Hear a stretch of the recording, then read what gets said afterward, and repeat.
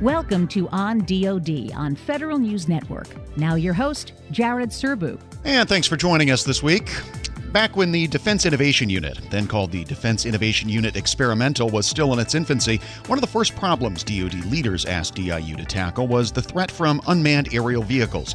The thinking at the time was this was a perfect example of the sort of thing DIU was built to do, take commercial technologies and help turn them into military capabilities.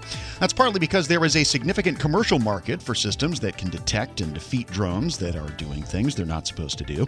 And DIU is now at the point where it's awarded 5 prototype contracts to deliver counter-UAS capabilities to the military. In the process, though, it's developed new ways of identifying technologies and shepherding companies through the process that might turn out to be useful for other kinds of capabilities. On this week's show, we're going to hear about the evolution of that counter-UAS mission and why it's turned out to be such a difficult problem. Our guest is Lieutenant Colonel David Willard, the program manager for the counter-UAS program at DIU. He joined me by phone from Silicon Valley, where DIU is based. DIU, when it was started, the mission was to develop DoD-focused solutions using commercial-focused products. The initial engagement with DIU around counter-UAS happened at our director level when the Deputy Secretary of Defense at the time, Secretary Work, had reached out to our director, Raj Shah, and requested him to look into what was happening in the commercial space. There was a fair amount of press at the time about venture capital investment into counter-UAS technologies and about the creation of a commercial counter-UAS market, specifically around counter-espionage in industrial espionage, around events in stadiums, prisons, public sector entities that had a UAS problem that was developing. And so there was a fair amount of investment that was being made at the time. And again, DepSecDef Work had reached out and asked DIU to see what was happening in the space and share back with the department what we found. And so that's how we initially started. This time frame is probably, what, 4 years ago or so?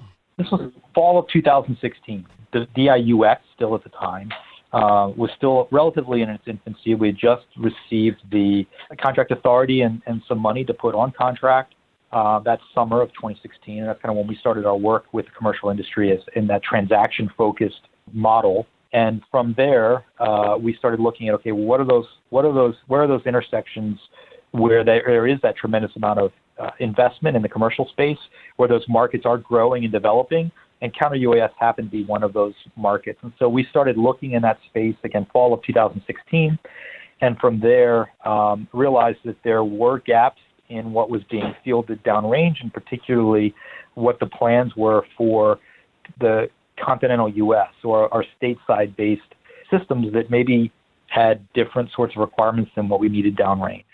So you're talking about like force protection on a base in CONUS versus what troops might face from a terrorist threat overseas. Is that the right distinction to think about? Correct. That's one way to think about it. Now, the counter-UAS problem space is wickedly complex. It seems relatively straightforward at first glance, but it is actually very complex. And when you look at the number of facilities that the DoD would need to cover, particularly when you look stateside, and you look at the costs for some of those kind of more traditional systems that do it all and require a level of training and operator input that succeed downrange, succeed in a contingency environment, in a wartime environment, the costs to implement those solutions for every installation, both from a dollar perspective of buying those systems, but also from a training and a operational concept burden, become pretty insurmountable pretty quickly. So that's probably the easiest distinction to make in this space. But there's a lot more nuance, even amongst the installations here stateside, as well as what's needed downrange.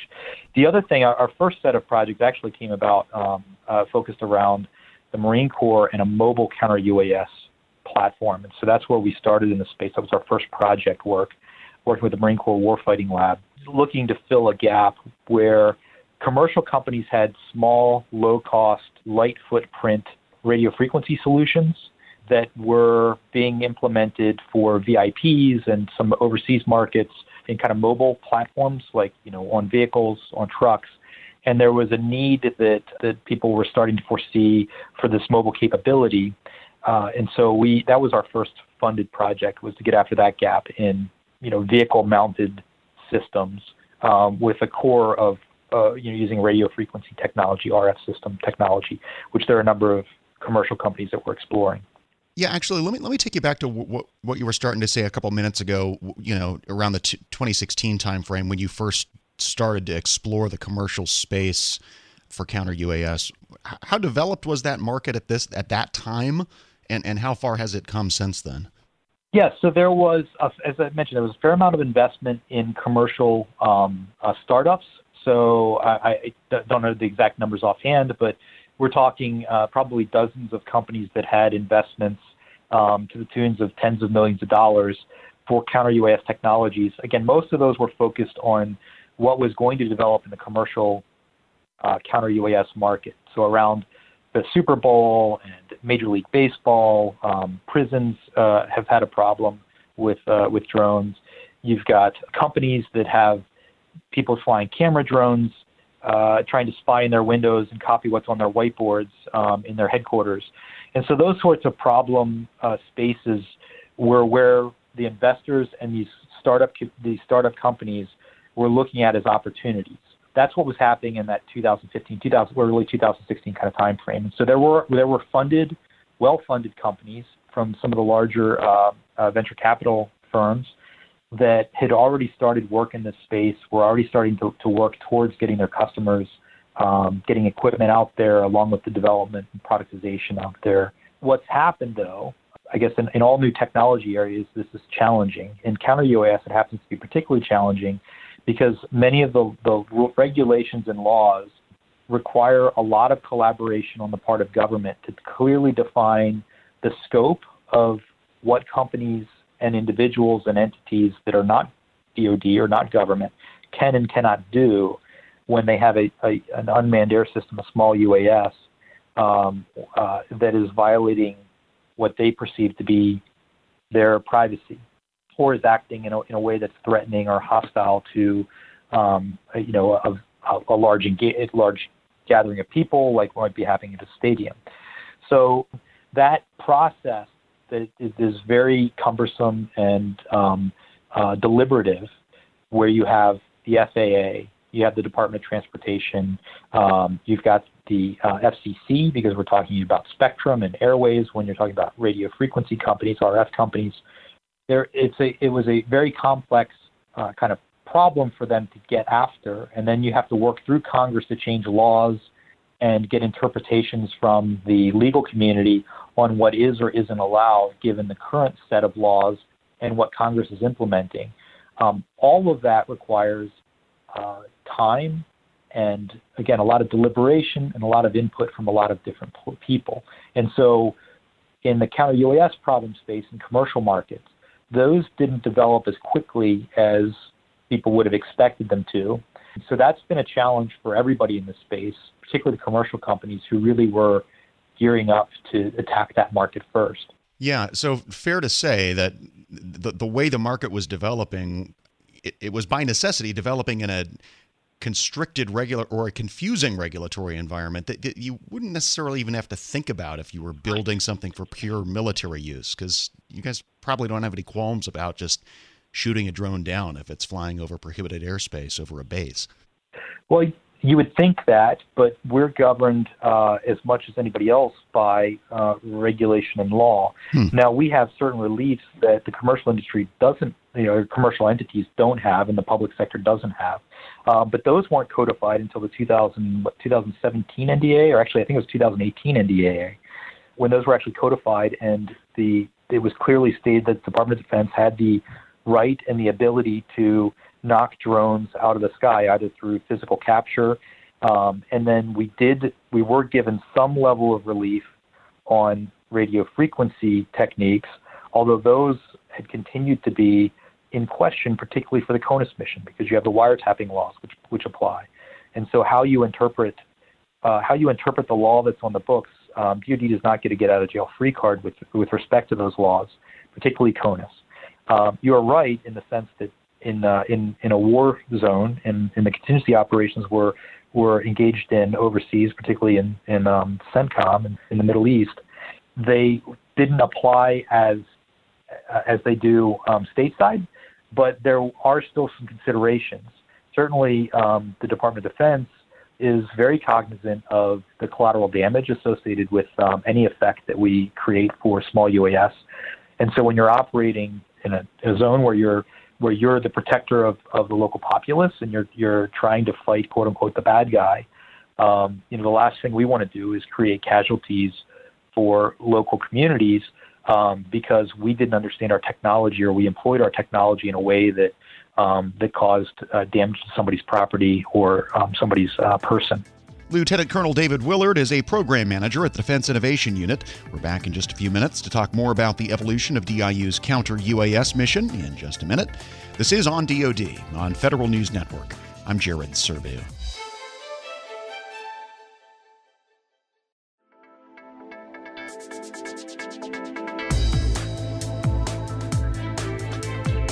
Back on Federal News Network, I'm Jared Serbu. This is On DoD.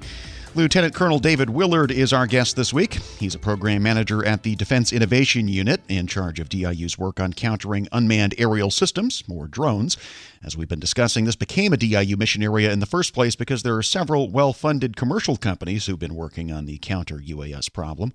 Talk a bit more, if you would, about the gaps, to the extent there are still gaps, between what these commercial solutions are doing and what you would need downrange. I mean, how has commercial technology evolved to solve some of these battlefield challenges and, as you said, nuances earlier?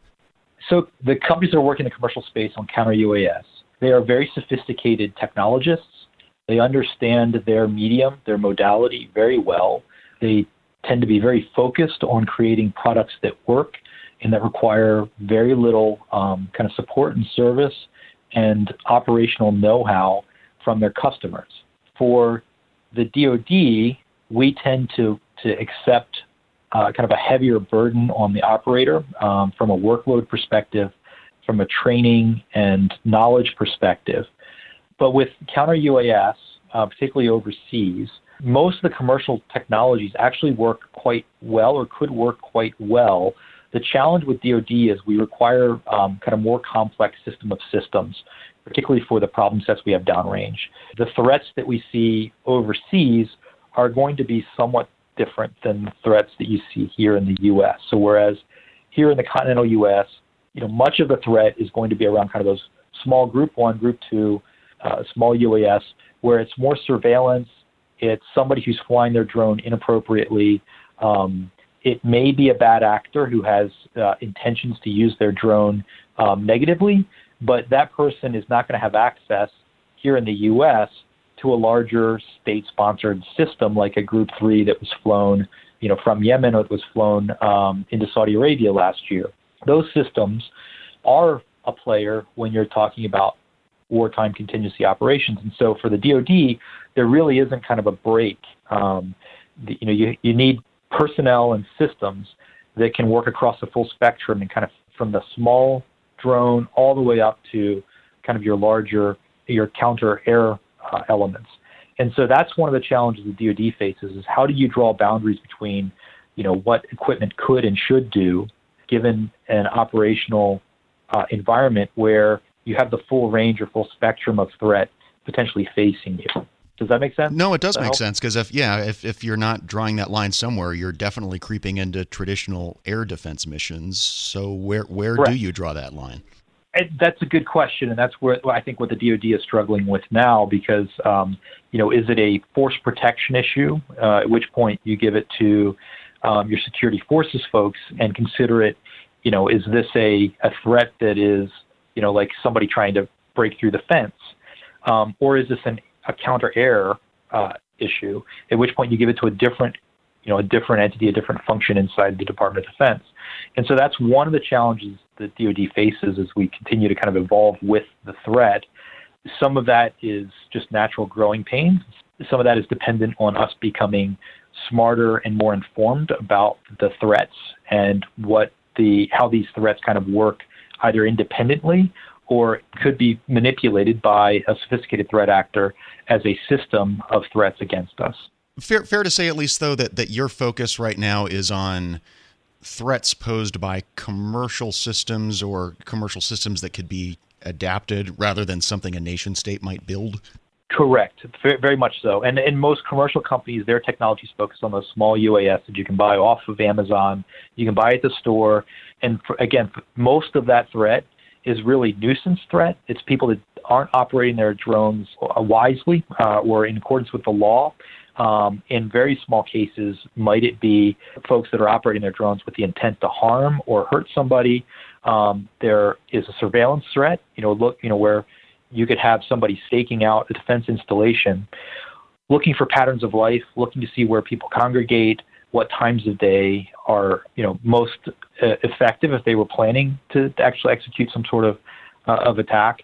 You could see threats like what we've seen downrange, where people have weaponized a small drone and tried to drop a weapon somewhere, or kind of taken that small drone and flown it into something to create, physical damage. Those are definitely things that you could see in a kind of threat scenario here in the U.S. Again, they're not limited to DoD installations.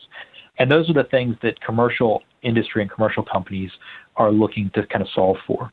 So there are, a number of different solutions, some of which, as I mentioned, radio frequency solutions, which just work in the RF spectrum to create effects and either jam the operator or safely disconnect the operator from the drone, and then they're able to kind of force the drone to take some sort of action, at which point law enforcement can be involved, or maybe this is law enforcement that's involved. And then you have, all the benefits of being able to collect the drone, do your forensics, kind of create an investigation, and also maybe understand where this came from, who operated it, and you have that kind of forensics chain available to you. You have companies and technologies that are looking at those kinetic effects, and so in again, permissive space and commercial companies, we're mostly talking about, well, at least in the commercial UAS market, we're talking about companies that are supporting like net capture solutions, where they're able to send a drone out to meet another drone.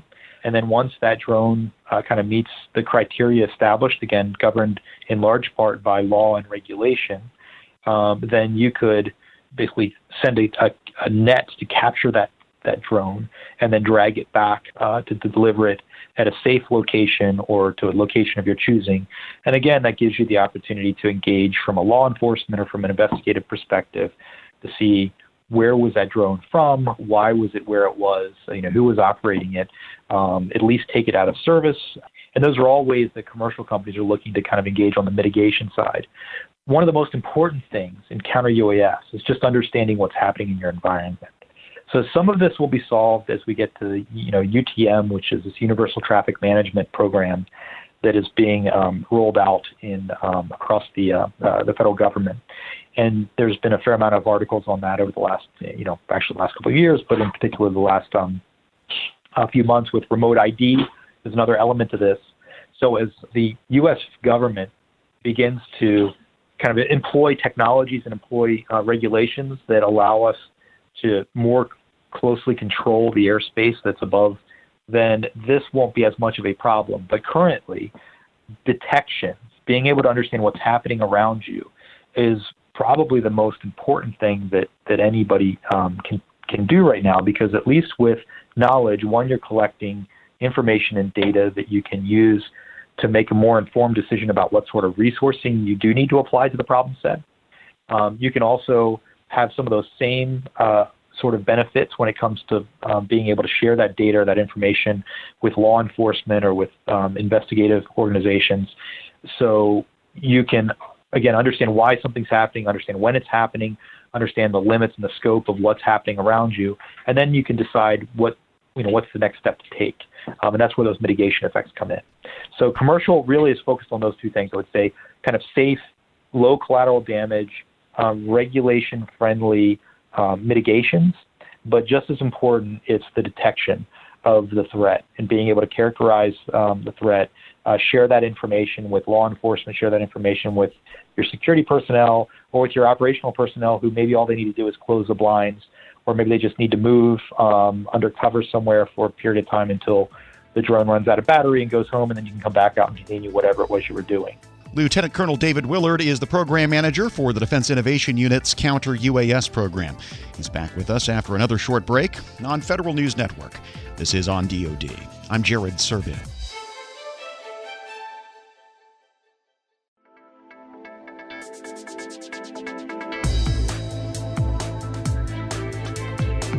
Thanks for listening to Federal News Network.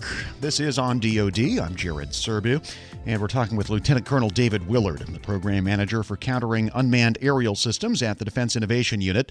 We've been discussing some of the challenges DIU has run into as it's tried to integrate some of the commercial counter-UAS technologies that are out there into the Defense Department's counter-UAS toolkit. You've talked a fair amount about the sort of regulatory and policy concerns around aerospace, but I'm wondering if there are challenges around sort of IT and acquisition policy when it comes to counter-UAS. I mean, and this is probably something that DIU thinks about across all your portfolios, but are there difficulties in bringing a commercial system in like this and making it policy compliant with things like, NIST 800-171? I mean, do you have to run a system like this through the risk management framework, for example? Yes. So anytime you're bringing commercial technology into the Department of Defense, there are a number of hurdles that you have to get through. DIU prides itself on working with partners inside the Department of Defense who can work with our companies to overcome those hurdles. It's still a process. It's still a challenge. It still very much depends on the government being a good partner in that process. And it also depends on those individual companies being willing to put the time and effort required to run that gamut. It is a challenging process for any organization, any company, particularly companies that haven't worked with the Department of Defense before. So one of the interesting things I've seen in my time at DIU is that, you have companies that are started and formed by people that come out of the kind of defense space, or they have awareness of it. And they many times are able to kind of check off some of those boxes before they actually engage with us. And then you have other companies that have couldn't even spell DoD. They come to work with us, and they're wholly dependent on DIU and, again, its partners to kind of walk them through this process. It's a challenge. I wish DIU had more resources to help companies execute that mission, because it is one of the greatest limb facts of working with the Department of Defense, and it forces us to go longer without solutions to problems, and it makes those solutions less palatable to a large swath of government customers and government personnel who don't want to deal with the trouble of waiting or deal with the trouble of helping these companies go through, get through those wickets. And so they go for the easy solution, which is something that maybe not nearly as capable or doesn't have nearly the legs that the solution coming in from the commercial sector could have. And significantly more expensive also, I would imagine. Well, of course, there's a cost associated with that. So, the commercial companies, there's a cost, there's a time, and time is money. There's also kind of management and legal and operational energy that needs to be put towards getting through those wickets. And the companies, at the expense of their focus on other things which are probably more value added than whether they completed a certain form a particular way or crossed the T's or dotted the I's. There are legitimate concerns that DoD has, and DIU recognizes this, and it's one of the challenges we have managing companies that maybe have personnel that are either foreign personnel or are they're not clear, they've not worked with DoD, and so there's a cultural challenge there where DoD is very security conscious. It's not that these companies don't have ethical, aligned, good people, but it is challenging. So it makes it hard for these commercial companies to work with DoD because not all DoD entities are willing or able to work with DIU in that manner. Yeah, and I imagine one of the challenges you face is that there, no matter how much help you try and provide, there are some companies who are just not going to want to do the extra paperwork unless there's some assurance or some probability that there's a contract waiting for them on the other side. So to that point, maybe this is a good time to talk about some of the successes that you've had in the counter-UAS space specifically. I mean, you've probably got some sensitivities about talking about specific companies, but What have you managed to pull off so far in terms of delivering solutions and moving things toward contract? Yes. So I can't speak specifically to companies or technologies. As I made reference to, we supported several DoD entities with identifying solutions in the counter-UAS space, RF systems, optical systems, radar systems, net capture systems, the interceptor systems like a drone hitting another drone. So these are all areas where DIU has been able to actually contract with companies to take the technology that they've developed or are developing for the commercial space and find a DoD market for their technology. I can't speak to the transition status on any of those individual companies, but we've created a model, an acquisition model. We implemented that this past spring, where we went to industry and we created a fairly smooth, seamless process to get non-traditionals and these commercial companies to come in, to have a number of DoD partners that came with us to go through the downscoping process to help identify those companies that had a real product that was ready for evaluation or for assessment. We contracted 19 companies to come in last spring to kind of do an assessment. We were able to take them out to a DoD facility, put them through kind of an assessment with operators and different DoD partners, and actually other interagency partners there as well. And in the process of doing that, we gave visibility to these small commercial companies, these non-traditionals, with a breadth of customers that they couldn't get kind of through the traditional process of responding to RFIs and whatnot. So we had a large group of DoD and interagency partners that had visibility on what was happening during this assessment. And on the back side, the contract mechanisms due to DIU's commercial solutions opening process, it allowed for interested customers to move quickly to the next step, where we put 7 of those companies on prototype contract to move out of that initial kind of assessment. And those prototypes are ongoing. And then the mechanisms are in place so that if we get to the point where those prototypes are considered successful, then those successful prototypes can transition to a production contract, which is seamless for the vendor. And it's also much streamlined and much easier for the DoD customer, so that they can get access to the technology that they're interested in, that they're validating, that they're participating in the development and application of. And in the meantime, they're getting to work with that technology closely, and many times in an operational setting where they can really refine what their concept of operations is and how this fits into their larger mission. So I assume to do a lot of this prototyping work, you're partnering with operational units of some kind. It probably doesn't look a lot like a formal DoD test process, but there's, I assume, a military unit involved.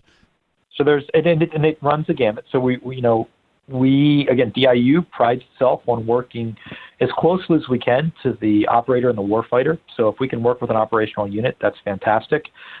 Even when we work with kind of a program office or a headquarters agency, we work very hard to make sure that headquarters office or that program office or that headquarters agency connects an operational unit with our vendor and with their product, so that vendor can get feedback from the end user. Because that's the most important, it's one of the most important things in developing a prototype that's going to work, is getting that user feedback and that user engagement directly to the engineers, and not through a documentation process, which takes months, and it takes people with extremely good communication skills to do effectively.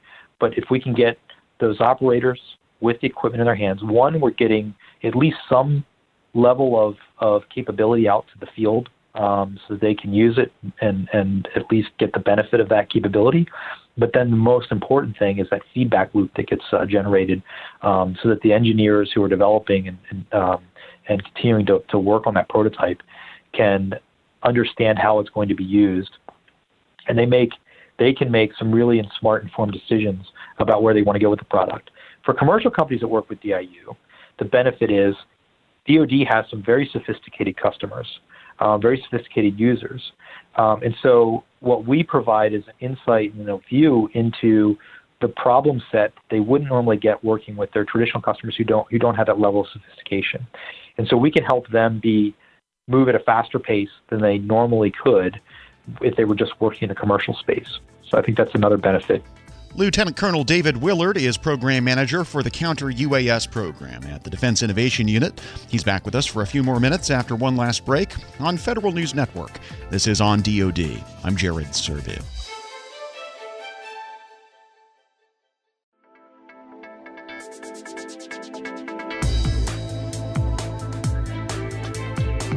Back on Federal News Network, this is On DoD. I'm Jared Serbu. A few more minutes with Lieutenant Colonel David Willard, the Program Manager for the counter-UAS program at the Defense Innovation Unit, talking with us about the progress DIU has made in bringing commercial counter-UAS technologies into DoD and what it's learned from the process. So you mentioned a second ago that you've developed a model here, and I just want to be clear. Is this a model that you think works well just for the counter-UAS mission, or is it portable and mappable onto other things that DIU does or wants to do? Yeah, so this acquisition model, it's really just a variation on the CSO process, and it was meant to be a little broader range and broader minded to work with a larger swath of DoD customers, DoD partners, I should say, and work with a fairly broad swath of commercial vendors. We wanted to get kind of a lot of access. The CSO process, which is our bread and butter, utilizing other transaction authority, that works very well. So it really depends. I think the model works beyond counter-UAS, and the model really isn't anything different than the CSO. It just is implemented in a way where the idea behind this model is taking the CSO and using it as a kind of recurring opportunity for companies to join in, to get an assessment, learn what their homework is. If they kind of clear a bar, and we have money and interest on the back end of that assessment, then they can move forward into prototyping. And then the idea would be at some point moving into like the next stage of actual test and evaluation, whereas we get several months down the line or however long it makes sense for and our DoD partners are interested in. That company would then continue to move kind of through gates, if you will, to the point there that they have a fieldable solution that the DoD can then move directly into acquisition on.